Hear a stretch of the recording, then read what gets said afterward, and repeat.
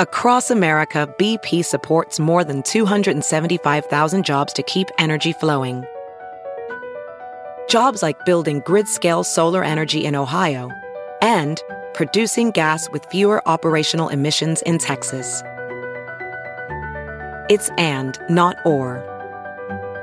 See what doing both means for energy nationwide at bp.com/investing in America.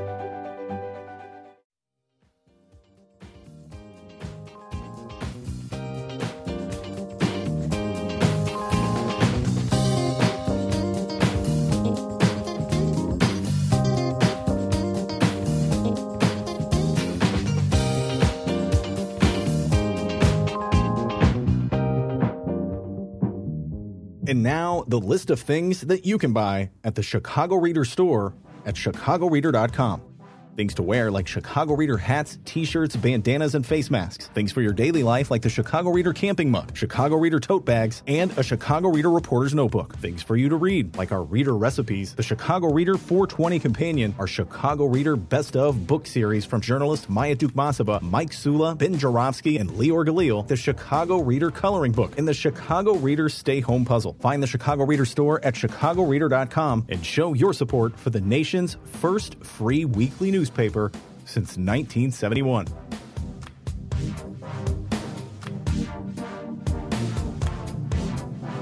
Bonus time of the Ben Jarofsky Show. As I speak, it is Wednesday. Let me make sure I have the date right. January 10th, 2024.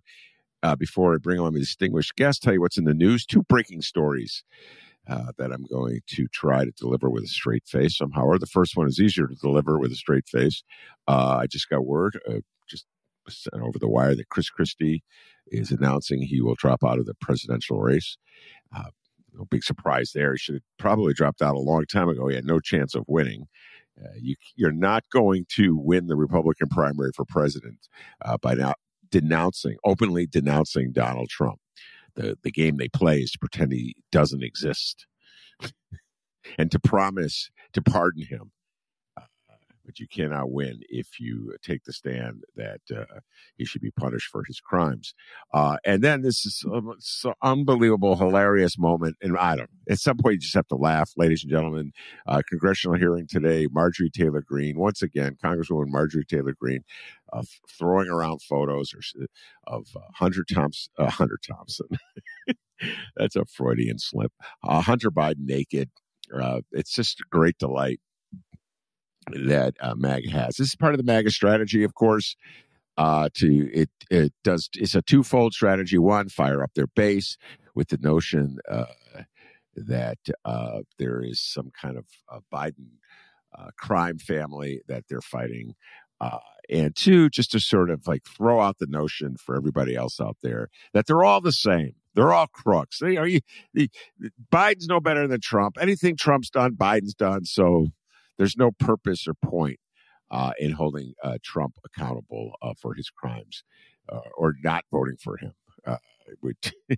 But it's just so hilarious, like this emphasis they have on Hunter Biden and like this need to show these pictures of him naked. It's kind of like tied to their obsession that somehow or other Jeffrey Epstein's list, which as far as I know was a non-existent list, but Jeffrey Epstein brought in more Democrats and Republicans, ignoring once again the fact that Donald Trump was pals with Jeffrey Epstein. Very strange, bizarre propaganda that MAGA puts out, because essentially they make an argument and they just want you to pretend the Donald Trump aspect of the argument. So, like, well, Donald Trump's crimes don't matter, but Biden's do. Okay. And Jeffrey Epstein is horrible. And anybody who's associated with him is horrible, except for Donald Trump. That's the news that's breaking today as we turn our attention to the legal issues of Donald Trump with one of my favorite guests in the world. Favorite guest, introduce yourself. Well, hello, Ben. Happy New Year to you. My name is Jim Coogan. I am a trial lawyer, and I recently learned that one of my credentials is just being a guest on this show. That's something to be very proud of, according to Peter Cunningham. And I am as well. It's a lot of fun to do this. So it's good to be here. It's good to talk about law and the dangerous, entertaining, and strange ways that it intersects with politics. Yes. And yeah, PC was a guest last week. And I love my guests because unlike Pat McPhee, is that his name? The sports podcast. He's not his podcast. I guess he is a podcaster. Yeah. I don't pay my guests $1 million a year to show up on my show. Whoa. What's that?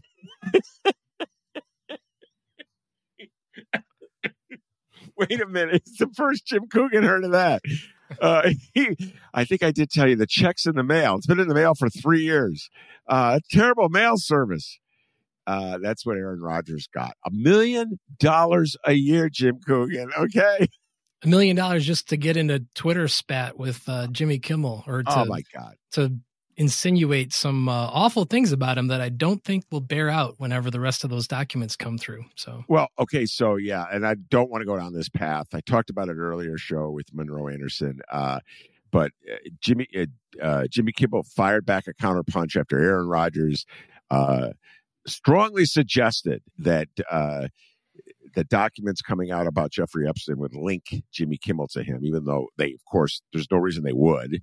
He's just made it up. And then his backtrack, which he did on the Pat McPhee show yesterday, I don't know if you saw that, Jim Coogan, where he sort of, I never said he was going to be, I was saying something, blah, blah, blah. You know, when you have to explain yourself like that, it's pretty embarrassing. And then I noticed McPhee announced that Aaron Rodgers is taking a break from the show for a while.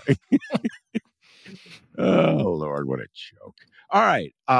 So much Trump news, the legal aspect of Trump news. Jim Coogan comes here and explains the law for us. Really appreciate him doing this. Has been doing it for a long time on my show. Let's just start with the one that I'm utterly obsessed with, because it's essentially a ballot access case, and I've been following ballot access cases in Chicago and Illinois going back to the last century. And this, of course, is the fact that the Supreme Court has agreed to hear the case coming out of Colorado, where the Supreme Court of Colorado, 4-3, voted to boot Trump off the ballot because he violated a stipulation in the 14th Amendment. We've been talking about this a lot on the show. Jim, why don't you just just start with your general thoughts and on this issue, and then we'll get into the specifics. Well, one thing that occurred to me recently, thinking about how this is being framed, and you have correctly identified that this is a ballot access issue, which makes it interesting to analogize it to other ballot access issues, like the way that works in the city of Chicago or the state of Illinois, or just in general. To run for president is a very complicated process. It takes a lot of time, a lot of money, a lot of boots on the ground to get registered in every state. And we're, as an American political group, you have this constant refrain during election season, but even in off seasons, when people who are not maybe quite as engaged in politics get frustrated that it's a two-party system. Why does it have to be a two-party system? Why don't we have other choices? Where's a third party? When will there be a third party? And part of the challenge is being able to marshal all the resources that it takes to register in every state, because there are 50 of them, and they've got 50 different secretaries of state, 50 different, although I'm sure they're all similar, and I'm not an expert on exactly what they require, but different sets of rules, petitions that need to be filed, paperwork that needs to be filed. It takes a lot of work. So even the notion that there's a Libertarian Party that I think is going to be on the ballot in every state, that takes a lot of work for a smaller group like that. And so one of the things that you come back to is, while it can be enormously frustrating to feel like you're wedged into choosing just between Republican and a Democrat as your presidential option, or for other offices for the most part, there's a lot of reasons why. And it also includes just the simple structure of the Constitution, and that there's just no lane for other parties to gain enough power in Congress to be relevant, because there's no prime minister. It's not a parliamentary system. But another thing that occurred to me, which I think is kind of fascinating, is the historical parallel. Because when you think back, 2015, 2016, when Donald Trump launched his presidential campaign that got him into office by some bizarre, vile miracle, one of the things that really set him off and motivated him to run for office was that he was being mocked by Barack Obama back at a White House Correspondents' Dinner.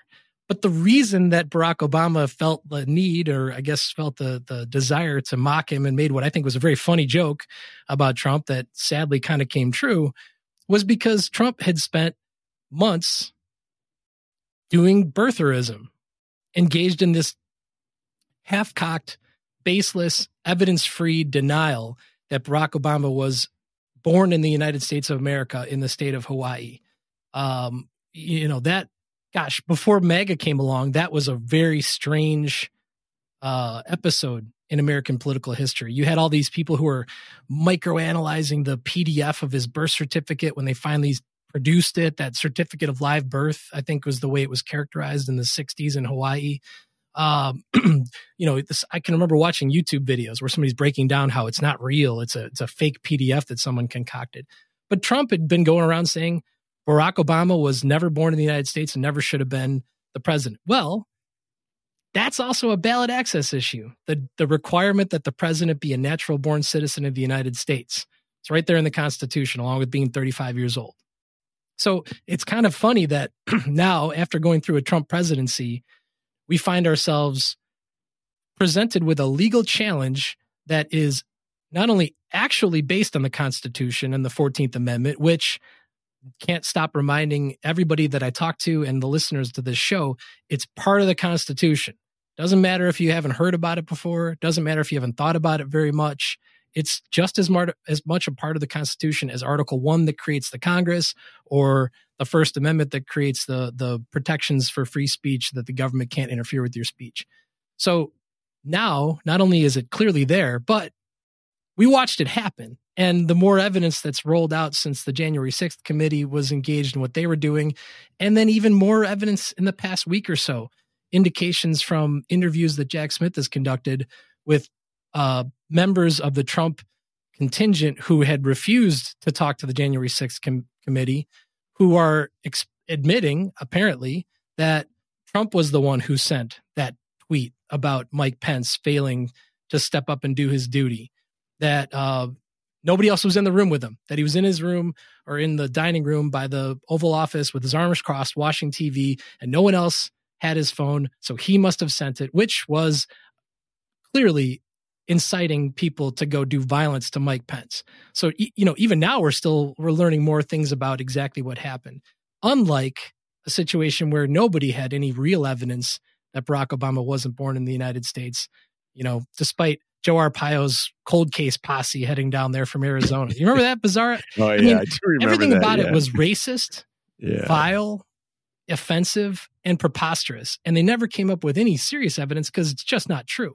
But instead, compared to that, when we had people screaming and yelling about how that person couldn't have been president, here's something that we all witnessed and have mounds of evidence that this happened that should not entitle Donald Trump to be president or to run for president pursuant to the Section 3 of the 14th Amendment. So it's quite a contrast between these two things. Before we get into the specifics of what, to repeat the specifics of why the 14th Amendment would prohibit Trump from having ballot access, I just have to comment on something totally tangential on what you said, because you brought back a memory. And there's a great parallel you made between Donald Trump trying to use the Constitution to deny access of Barack Obama's access to the ballot, and the fact that he's crying like a little baby when the same thing's being done to him. It's classic MAGA. But I think many times about the way Barack Obama dealt with Donald Trump in 2011. I think that's when it was. And it happened to be the night before the raid that killed Osama bin Laden. Just a point that I can never really escape, Jim, because it just shows you how Barack Obama's brain works, that he was able to deliver that speech and make those jokes while on his brain was what the reality was going to, what he was facing for the next day. But I believe it was such a miscalculation in retrospect on Obama's part that he could somehow or other undercut Donald Trump by making light of him And it was a underestimation of Donald Trump as a political figure, which Democrats have been guilty of for a long time. All of us have. But also a misreading of the room, not the room in which he delivered the remarks, but the room being the metaphorical way of describing the country and the alienation people felt from the Democratic Party and particularly the Barack Obama administration and the Hillary Clinton establishment. Donald Trump plugged into something that I don't think Democrats took serious, or they misunderstood, an anger and hostility toward them. And Donald Trump was able to successfully harness that and get elected in 2016. And now it's still there. That hostility and the anger toward Democrats hasn't gone anywhere. The notion that the Democratic Party doesn't represent me is still very much alive in this country, Jim. And I know you're here to talk law, but you're also a political junkie. I've learned this through the years. I believe that Democrats have never successfully confronted this feeling that underlies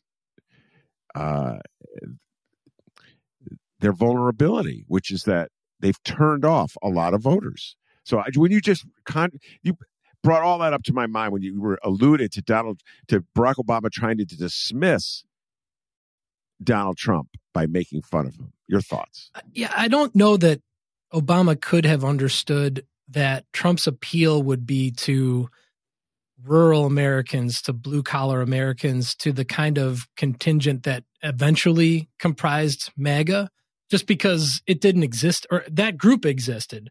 And they saw him as an elite law professor, urban foreigner in their minds who didn't represent America, and that they were angered by anything he did. I don't know that he could have perceived that there would be a connection between the two, because Donald Trump is as much of an elitist as anybody in American politics. But the notion that doing something that just kind of sticks it to somebody that makes light of somebody who is a contrary political figure, who, at least at that point, the one thing that Obama would have been aware of is that he was trying to tap into that, whether it was to drum up TV ratings for The Apprentice or just to draw attention to himself, which is one of his primary focuses in life in general. Yeah, I think it's fair to point out that he failed to observe that. And here's my thought that occurred to me while you were saying that. If someone like former President Obama would say that he's the kind of person that holds himself to a higher standard, then maybe it's not fair that this would somehow trigger an entire political movement that was motivated in part on anger just at him, just like the Tea Party was, and the same, that group that started rumbling after 2008. But life isn't fair. And if you would profess to be a decent person and a better person, and his wife, of course, famously saying that when they go low, we go high. If that's the standard you want to hold yourself to, then maybe you have to, regardless of whether it's fair, because otherwise you do foster more division and alienation, even if that's not exactly what your intention was. Why wouldn't it be fair? Because you've got somebody on the other side who screams and yells division and tells people he, would put them in gulags and jails and wants to be a dictator on day one. There's not an equivalency between the two, but I don't know if it makes any difference. It's just the reality of things. Yeah. I'm going to restrain myself and not come up with a counterpoint or even just a comment, because I want to move on to the legal ends and not turn this into a completely political conversation. But there's so much I could say about going high when they go low. But I'll move on. All right. I'd like to hear you make the case for denying Trump access to the ballot because of the 14th Amendment. Go ahead. Okay. So, as you and I have discussed, nobody could make the case more comprehensively than Professors Baud and Stokes-Pulse, the two professors who created the entire law review article that is over 100 pages long, breaks down the 14th Amendment and Section 3 in great detail, and basically provides counter arguments to any potential way that someone would say that either this wasn't an insurrection or the amendment didn't apply to the acts that Trump took leading up to and on January 6th, or that somehow this shouldn't apply because of some other legal challenge or whatever the other responses that will inevitably be argued or I have been argued in Colorado, for example, or in Minnesota. But to summarize, this is my read on things, is the 14th Amendment, while it does not specifically name the office of the president, when it lists the officers who, if they took an oath to defend the Constitution, later fomented or were providing aid or comfort to an insurrection against the Constitution, and that disqualifies them from the office, I think that any serious legal reading of it has to include the office of the president. Article 2 of the Constitution creates the office of the president. It refers to it as the office of the president. And if somebody were to say that the actions that he took were as a candidate, but not president, I don't think that's a distinction with a difference while he's still holding the office. Even though he had lost at that point, he was exercising influence on states' attorneys general, on groups that would be foolish enough to sign fake elector affidavits, on Congress people, on senators, using the power of the presidency, because as everybody would have been aware, he wasn't vacating the office for another 2 weeks by January 6th. So I think the amendment clearly applies to him. The next part of it would be, was it an insurrection? Was there an insurrection, some sort of conspiracy that comprised or constituted an insurrection that he played a part in? And all of the evidence that I have heard from witnesses who were with him, who understood his state of mind, who understood his intentions, clearly supports that. Because there are several people who have said he was clearly aware that he had lost, but insisted on, for example, the evidence being created that research group was going to go out and find that there had been fraud. And then he's told that there isn't any. Even our people have looked. And he continues to insist that it's true, that there's fraud, that somebody has to find fraud, that Brad Raffensperger in Georgia should go find 11,877 votes. He's naming the exact number. This is not, there's been for 8 years now, 7+ years now, we've been parsing the words of Donald Trump, trying to decide whether he means it literally or figuratively, or can you compare what he's saying to what he's actually doing? And does it mean that he knows what he's saying? Or is he just trying to put on an act? Or is he crazy? Or does he just think he's a mafia boss? Forget about all that. Just look at the words that he said and look at the actions that he took. And if he has his agents like Rudy Giuliani calling senators to remind them that they've got to stand up and object, and if he's got, making calls to try to influence the count and the certification of votes, I think there's that famous clip where he's calling the cell phone of the governor of Arizona at the time, who was a Republican, as he's like signing the documents certifying that Arizona had elected Joe Biden and that the electors from Arizona were to deliver their paperwork that Joe Biden was elected by the voters of Arizona. And the guy's like turning his phone off because those are all actions that are intended to stop the Constitution from being carried out. Because again, I think it was actually the last show that I was here, Mike Pence apparently would testify that he specifically said to the president, you know that you lost, you know that I can't take these actions. So these are all conversations that have been had at some point. So this means he had the intent and engaged in actions that were directly intended to subvert the peaceful transfer of power pursuant to a lawful election that he was aware was not subject to massive and rampant fraud, and that should be certified because it clearly was legitimate. So that's a summary, but I think that kind of lays out the critical reasons why. The other part of it is the 14th Amendment is very brief. It's very straightforward. And if you look at it historically, which I'm sure that the Supreme Court justices will look at it that way, it was written in the wake of the Civil War. It was intended to keep people who had previously sworn an oath to the Constitution and then were part of the southern states that rebelled against the Constitution and the United States from going back to Congress and from holding office in those southern states to interfere with Reconstruction. It's the same thing. It's this, and by the way, I think it's personally, my view is that it's the same strain of anti-Americanism that's been baked into our American experience since the very beginning. We've always been fighting against ourselves, but that's a broader conversation that we can't fit in this podcast. But I think that's exactly I think that's what Trump has been harnessing since the minute he ran for president. You know, the echoes of those who were pro-slavery and the echoes of those who were angry about civil rights. But also, that's literally what he did from the moment that it became clear to him that he was going to lose, including, by the way, take it all the way back to days before the election itself. There's evidence that his advisors were telling him, it will appear as if you are winning these states, and then when all the votes come in, you may lose them or you will lose them. Yeah. What does he do? Goes out in front of the cameras at 2:30 in the morning and declares himself the winner. That's not legitimate. And he did that as the president. You can't do that. Not, at least I don't accept that you can do that in the United States. All right. So therefore, he's violated, to follow up your argument, the stipulation in the 14th Amendment that said oath breakers cannot serve, cannot run for the office.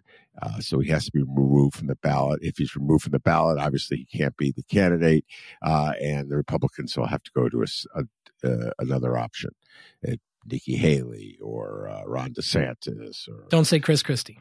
Yeah, don't. Chris Christie is not an option as we speak.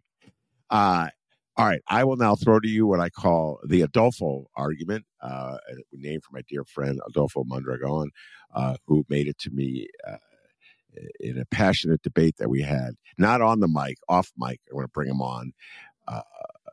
And his argument, if I could be fair to it as best I can, Adolfo, I'm going to do my best, is that while everything you said may be true in theory, it has not been established in a court of law that Donald Trump did all these things.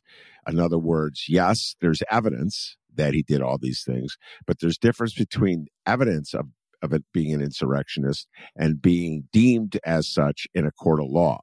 And so without that official deeming of him by a judge or a jury after a trial, after evidence is presented by the prosecutors and after evidence is presented by Donald Trump and his lawyers, and they get to cross-examine the witnesses against them and counter the arguments that the prosecutors make. Without such trial being made, you cannot call him an insurrectionist, and therefore you cannot deny him access to the ballot. Your thoughts on the Adolfo counter argument? It's very insightful because that is one of the issues that the Supreme Court will have to grapple with. It's the question of whether the 14th Amendment, Section 3, is self-executing or not. So the argument from Professors Baud and Stokes or Pulse are that it is self-executing, that on its face it's self-executing. The language of the section implies that it is self-executing because it specifically says that an act of 2/3 of Congress can reverse the determination that someone's ineligible to hold office subject to this amendment. So I have no doubt that these would be the two arguments that you'd make in favor of Donald Trump being eligible to be president. One, that a judge needs to make this determination based on an evidentiary hearing. I don't think a jury necessarily would have to hear that. I think it could be just by a judge, but that there would be witnesses as you just described. Or alternatively, that it would only constitute some sort of breach of the oath of office if he were impeached and convicted by the Senate, which didn't happen. It almost did, but it didn't. 57 votes, I think, in favor of conviction, including 7 Republicans. So the question then is they will have to make a decision about whether it's self-executing or not. I don't know what they're going to do with that. That is absolutely one of the off-ramps that they could decide that Colorado's decision is vacated because there was an evidentiary hearing in Colorado. That's actually one of the other twists here. And there were arguments, there were witnesses. The trial court judge made a decision based upon evidence. So then the question is whether that would apply across the board. Would the Supreme Court adopt an opinion by the Colorado Supreme Court that affirms a trial court decision in Colorado to all 50 states? Or they would rule that some other standard applies, because it is actually fairly unusual for there to be something before the court that wasn't subject to a full-blown hearing at a lower court level, and sometimes multiple lower court hearings. So it's a great question. I mean, Adolfo is correct that that's something they're going to have to deal with. I honestly don't know whether that's what they'll choose to use as their excuse not to make a decision about it. All right, now we get to the heart of things. Their excuse not to make a decision on things. I've argued, I know you've heard me argue this many times, that if you read I'm one of the few guys who actually read the law review article. I told you, Jim, I made the joke. It was as close as going to law school as I'll ever come, reading that article with all the footnotes. So I did read the article. And the moment I read the article, I just said, oh, yeah, he's gone. I mean, he should be, if it was, all things being equal, he should be kicked off the ballot. It's like the equivalent of not allowing an aldermanic candidate in Chicago to run because he or she has outstanding water bills, which is, I don't know if it's still the rule, but there was a rule. You cannot owe the city money and be a candidate for office. So you got to pay up the bills before you submit your request to go on the ballot. And if you haven't paid up your bills after you've submitted a request, you're gone. All right. So to me seemed, oh, yeah, he's gone. That was an insurrection. We all know it was. But then, of course, I say there's no way the Supremes are going to kick Donald Trump off the ballot. So I want you to combine your political hats and your legal hats. Do you agree with me that there's no way the Supremes are going to use their authority to kick Donald Trump off the ballot, or do you have a different view of it?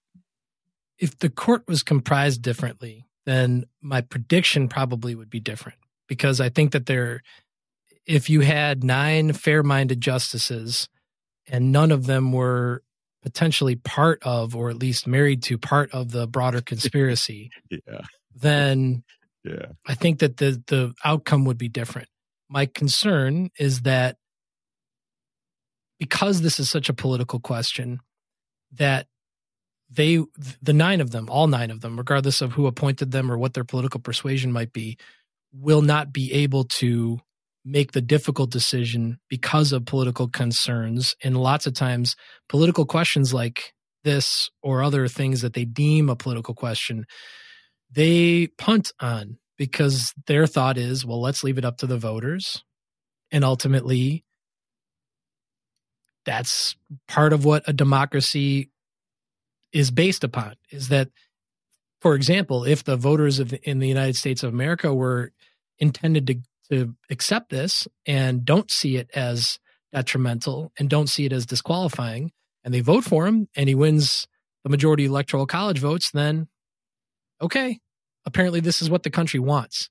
And that's kind of like, it's sort of one of the most fundamental questions about not just ballot access, but any of these issues with respect to this particular president, because he's challenged the Constitution in so many ways. Are there any rules at all? Because if there are no rule, I mean, if you said it's really just up to the voters, then you're also saying then none of the Constitution matters. What part of it would possibly have any validity at that point? If he tramples the First Amendment by, what did he used to call it, opening up the libel laws, because he always wanted to sue people for saying things about him that he didn't like, or if he starts imprisoning people, or if he sends a bunch of people to concentration camps and violates the Fourth and Fifth Amendments, but the voters voted for him and they knew that he might do this, then apparently it's just a pure democracy at that point, and we don't really have a constitution anymore. So the thought that I have about this, that I hope is also a consideration even for Neil Gorsuch or for Brett Kavanaugh or for John Roberts or for Amy Coney Barrett is the moment that you concede that it is purely a populist system and it's purely a question of would the voters excuse this behavior is the moment that you have also rendered your Supreme Court to be irrelevant.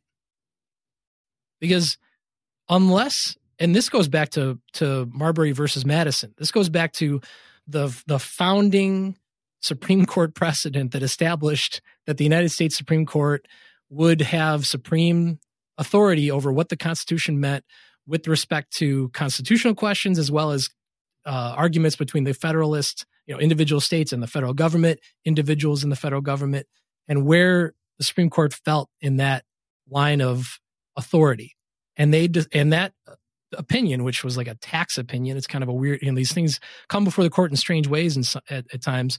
But John Marshall, the preeminent Supreme Court justice that's basically set the tone for what it meant to be the Chief Justice of the Supreme Court, asserted in that opinion that it was going to be the federal government's word and the Supreme Court's word that was final on these issues.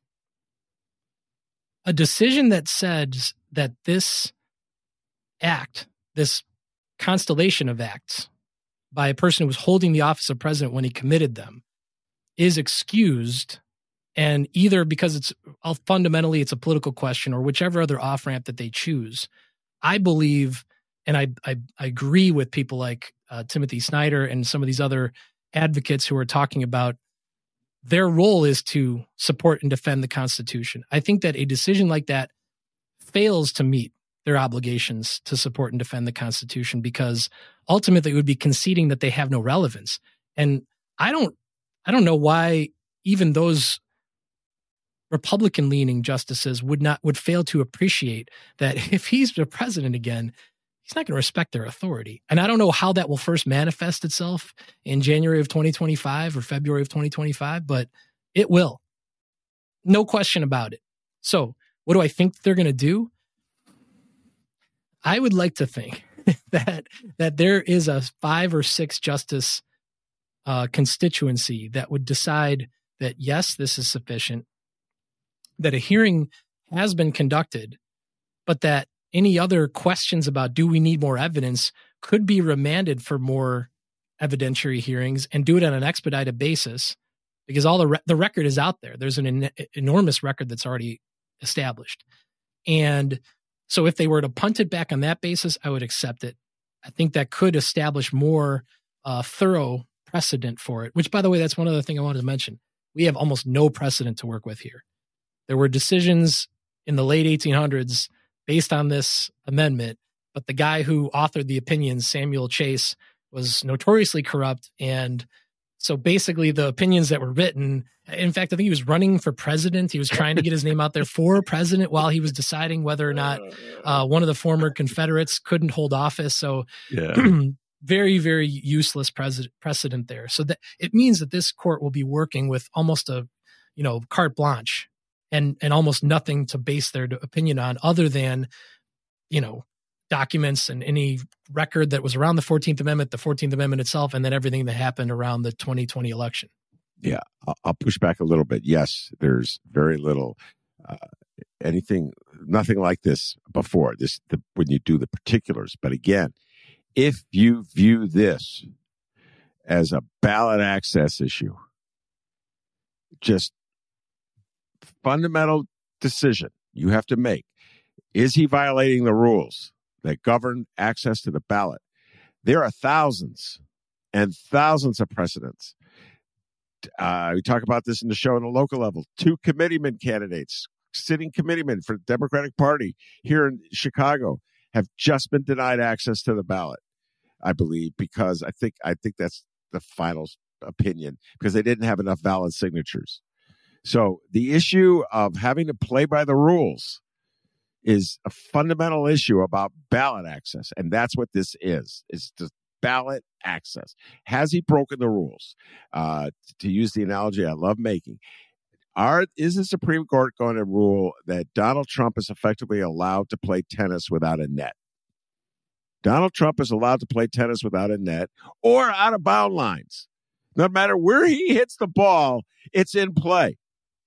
Is that what they're going to argue? To me, Jim, There's plenty of precedent on that matter. I know what you're saying specifically, bouncing him from the ballot for violating Section 3 of the 14th Amendment. Yes, there's no precedent on this. But in terms of just ballot, that's why I don't buy the argument, oh, it's undemocratic. Well, we have rules. We have rules. Jim Coogan, and it's okay to have rules. Yeah. You can't just go on the Ben Joravsky show and go, I'm running for president. Put me on the ballot in Iowa. You know what I'm saying? Yeah, and then sue the state of Iowa for not doing it for me. Yes. Yeah, you're right.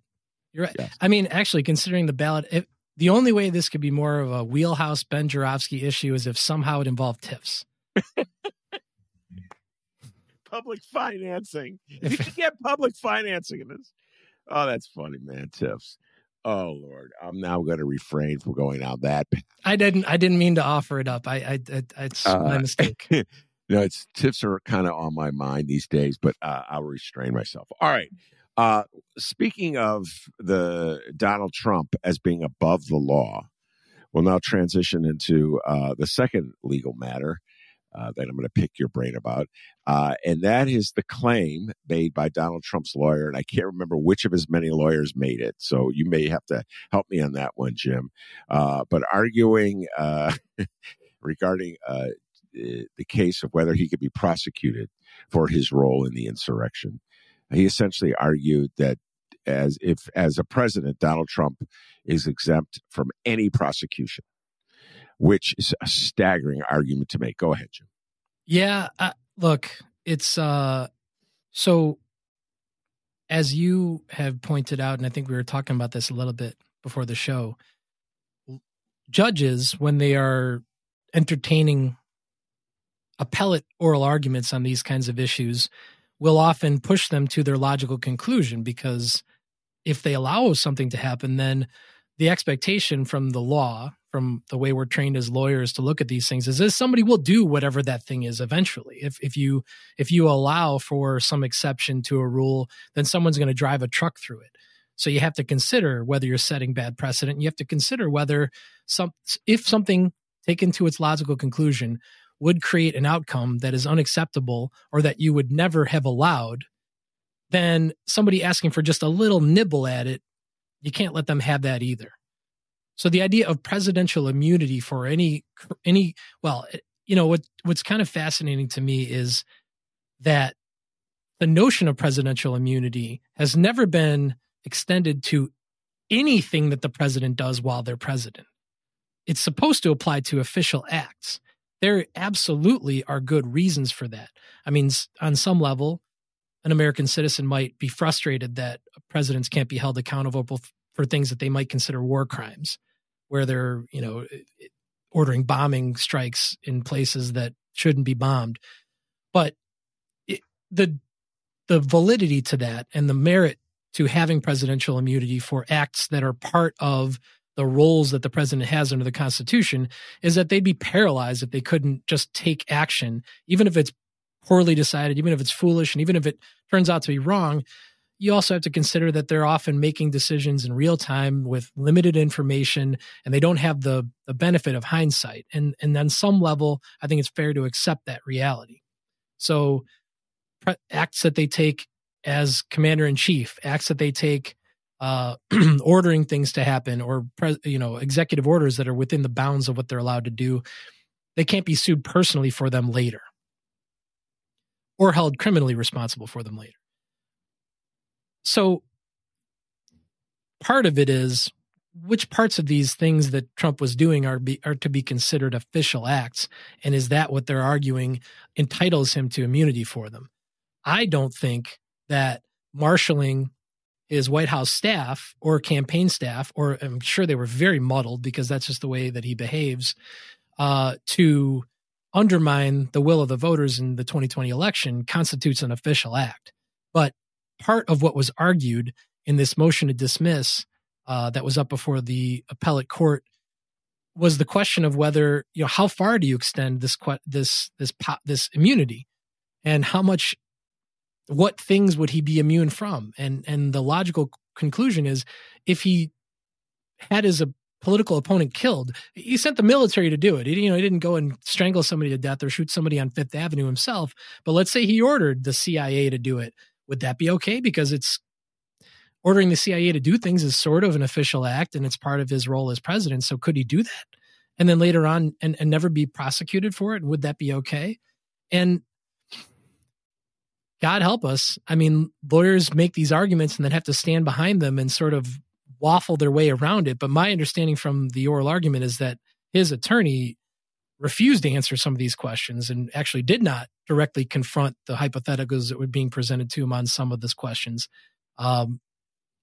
So this motion would be to dismiss the Jack Smith case in its entirety on the basis of immunity for the president of the United States. And so based on the reading from the questions, it would seem as if that's not going to fly, that he's going to lose that motion to dismiss.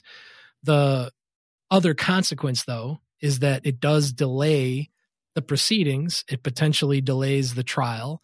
I believe this is the case in which, because Smith's team also continued to conduct discovery and disclose some information to Trump's lawyers, that they filed a motion to hold him in contempt, which he was not in contempt. That's not how the procedures work. And continuing to disclose things in order to kind of keep things moving while the appellate court does its work is not a contemptuous act by the Smith team, but that was one of the other things that they're pulling on every possible lever, not sure which one will actually work. It's like sitting in an airplane cockpit, not knowing how to be a pilot. They're just pulling on everything. And if the plane crashes, it's fine because they just don't want the trial to happen.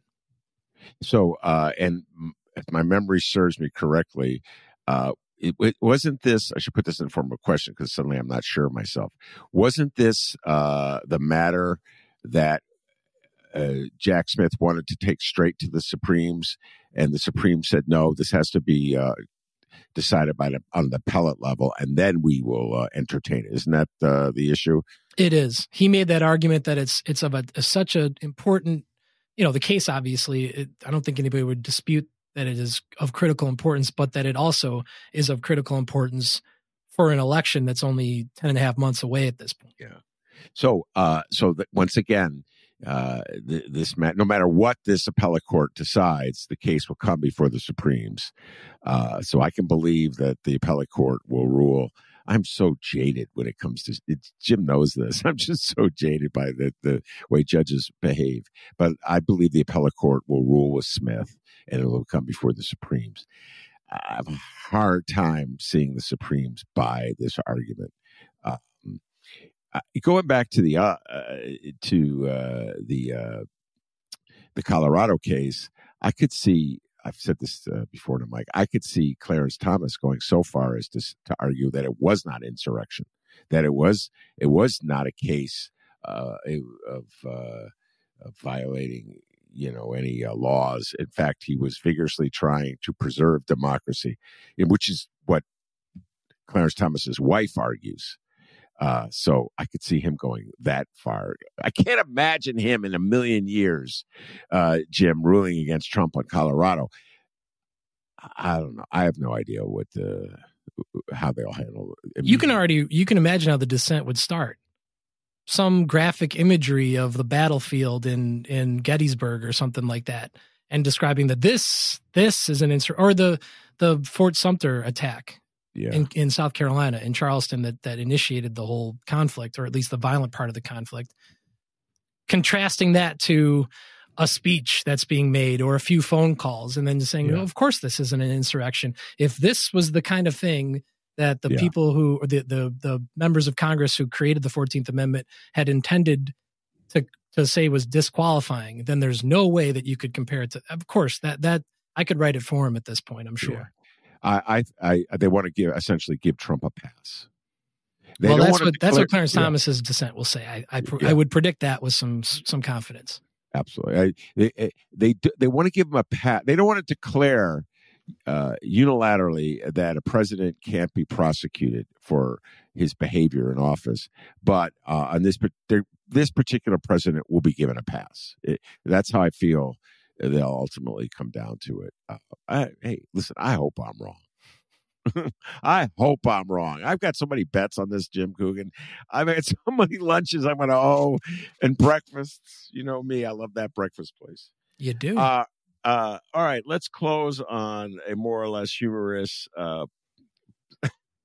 case. Donald Trump's appeal to give a closing argument.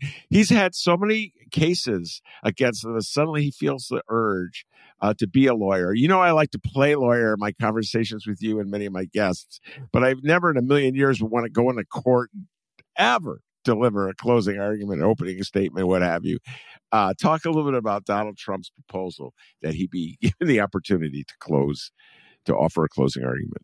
So one of the litany of criminal and civil prosecutions that have been brought against this former president that continues and has not concluded yet is the fraud trial, the accusations by the Attorney General of New York that the Trump organization and all its many, many, many LLCs and subparts were engaged in wire fraud, bank fraud, mail fraud, and a variety of other activities by overvaluing properties for one audience and then undervaluing those same properties for another audience.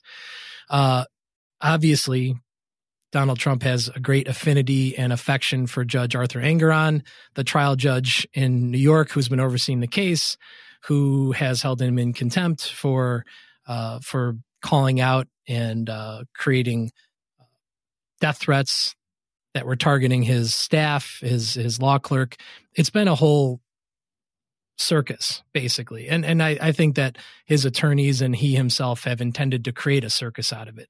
All of the little press conferences as he walks out of court and barks at the enclave of reporters and news cameras that are waiting for him there, declaring that he already won, declaring that the judge decided that Michael Cohen was a liar, all these false characterizations of what's been going on in the actual trial. So naturally, when the case is coming to a conclusion, the first word was that he had both asked for and was going to be allowed to deliver part of the closing argument for his side. For those of the uninitiated in the audience, in the course of a trial, you have opening statements. The plaintiff or the prosecution puts on their case, the defense puts on their case, and when it's all done, the lawyers get an opportunity to summarize what they think the evidence showed and deliver their most persuasive effort to persuade that jury. In this case, there is no jury, so a reminder, this is a judge that he has publicly lambasted, mocked, called names, insinuated was corrupt, not insinuated, said was corrupt on his truth machine. So his intent was that somehow being a part of his defense team's closing arguments, he should be a part of it. He should be saying God knows what and wanted to participate. So I think calling on his better angels, Judge, I think they call him justices at the trial court level in New York. Justice Engoron said today, apparently, Donald Trump is not going to be allowed to offer whatever wisdom and insight that he intended to offer as part of a closing argument, which for Justice Engoron's part, I can only imagine that he is trying to spare himself the agony of listening to, a windbag like Donald Trump go on and on about his great properties and his whatever valuations. And he probably would have spent half of it accusing the judge of fraud. Absolutely. Because he's done that publicly. Absolutely. And you're the one committing the fraud because you lied about my apartment and you lied about my wonderful business and none of these banks have ever complained that there was ever a problem and so on. And so there's no victim here except for me. And I mean, I guess I could write that closing argument just like Justice Thomas's dissent. And so could Justice Engoron. The poor guy's been sitting through this whole fiasco. So the answer is no. And I guess maybe it doesn't matter. It's not going to be on TV. So maybe Trump himself wouldn't even care because best case scenario for him, he would have done whatever he did and then go out and tell everybody that whatever he did was amazing. So he's now being deprived of that opportunity. Yes. And ultimately he will do that. You know it as well as I do. He'll start sobbing about how unfair it is that he wasn't able to. They wouldn't let me do the closing argument. He wins either way. Just like we've refrained here, talking about him means he's winning in the sense that he is the center of American political discourse, even if it's for the wrong reasons. Absolutely. And it's funny because there was an article I read, I can't remember where, but it was to this point where the writer was saying, I feel I've given too much attention to Donald Trump. I'm not going to pay attention to him. I forget how long this writer went without paying attention to him. Let's say it was a week. And then he just summarized all the insanity that Trump delivered in that week. And this goes back to Obama. We'll close by going back to the Obama point. You know, you have to pay attention to him. He's a powerful political figure in our country. He is perhaps, I used to think it was Nixon, but I think this man is one of the shrewdest students of the American public that I've ever seen in public office. He understands what motivates Americans in a way that no politician on a national level. You could say, I guess Reagan is in the same ballpark. And so to ignore him is like to ignore reality, Jim. I remember when it started, USA Today, well, it was USA Today, I think it was USA Today, said, we're going to cover Donald Trump on the entertainment pages because we don't take him as a viable news personality. And boy, were they wrong. Well, that's one of the problems. That's the way that he's hacked the American news media by becoming endlessly entertaining. If you're laughing at how stupid he is, if you're laughing at how mean he is, if you're laughing at him because you actually think he's funny, you know, and I would say you combine something like Reagan, Nixon, and George Wallace, but look, Ben, just to support your point, I'm not going to argue with you because we both know it's true. A con artist knows his mark. And it doesn't, okay, maybe he's not persuading 50, 60 something % of the American public, and I don't think he really understands how the Electoral College works even to this day, but he does know that you can win even as a minority candidate in this country because he already did, first of all. And if you persuade enough people in the right places, and certainly he had political operatives back in 2016 that were explaining this to him, like, here's the path. You don't need to win all 50 states. You win the right 27, 28 states and you can be president. So as a con artist, he knows who he's tapping into. He has captured and tapped into that vein of resentment, of grievance, of white grievance. And I think the most amazing part about it for him is that it fits his personality so perfectly. Yeah. He feels all these things. Yeah. Despite the fact that he's been given everything in life, he feels all this resentment and anger. So going out and screaming and yelling about it every single day is just a natural fit. So no pressure, Supreme Court. It's up to you to save our democracy. That's all. That's all there is to it. You're going to force the Republican Party to come up with a different candidate other than Donald Trump. And by the way, I would submit to you that that candidate would probably have a better chance of winning, or as good a chance of winning the presidency as Donald Trump. So it's not as though you're depriving the Republicans an opportunity to capture the White House. I don't believe that, actually. I don't believe that. I think Nikki Haley has as much of a chance to beat Joe Biden as Donald Trump does, maybe even a better chance, or even Ron DeSantis. Although it looks like Nikki Haley will be the candidate who lasts the longest in this primary challenge. All right, Jim, we've run out of time. Thank you very much. You'll probably come on next month to break down more of the legal news with Donald Trump. And politics will continue to creep into our conversations because, ladies and gentlemen, one thing I've learned about Jim, he is a political junkie. Okay? He hides behind the law, but he's a political junkie from way back. Yeah. So you want to promote your podcast before I let you go? Yeah, thanks, Ben. So this week, I actually, the show that I put out, I decided to come up with a few different styles of finding ways to talk about the law. So it's called Coogan Knows the Law, ... can be funny. So we're looking at things that might seem a little humorous on their face, but actually lead to an inspection and an investigation of, this particular episode is about honking with your car horn, whether you can be arrested for that, which you can, apparently, and where that intersects with the First Amendment and free speech. So, Wow. Check out Coogan Knows the Law. It's under the same feed, but just a little different spin on the title. Very good. I have to think about that. Is that a violation of the First Amendment? All right. Thank you very much, Jim Coogan. Appreciate you coming on the show. I'm Ben Joravsky. Take care, everybody.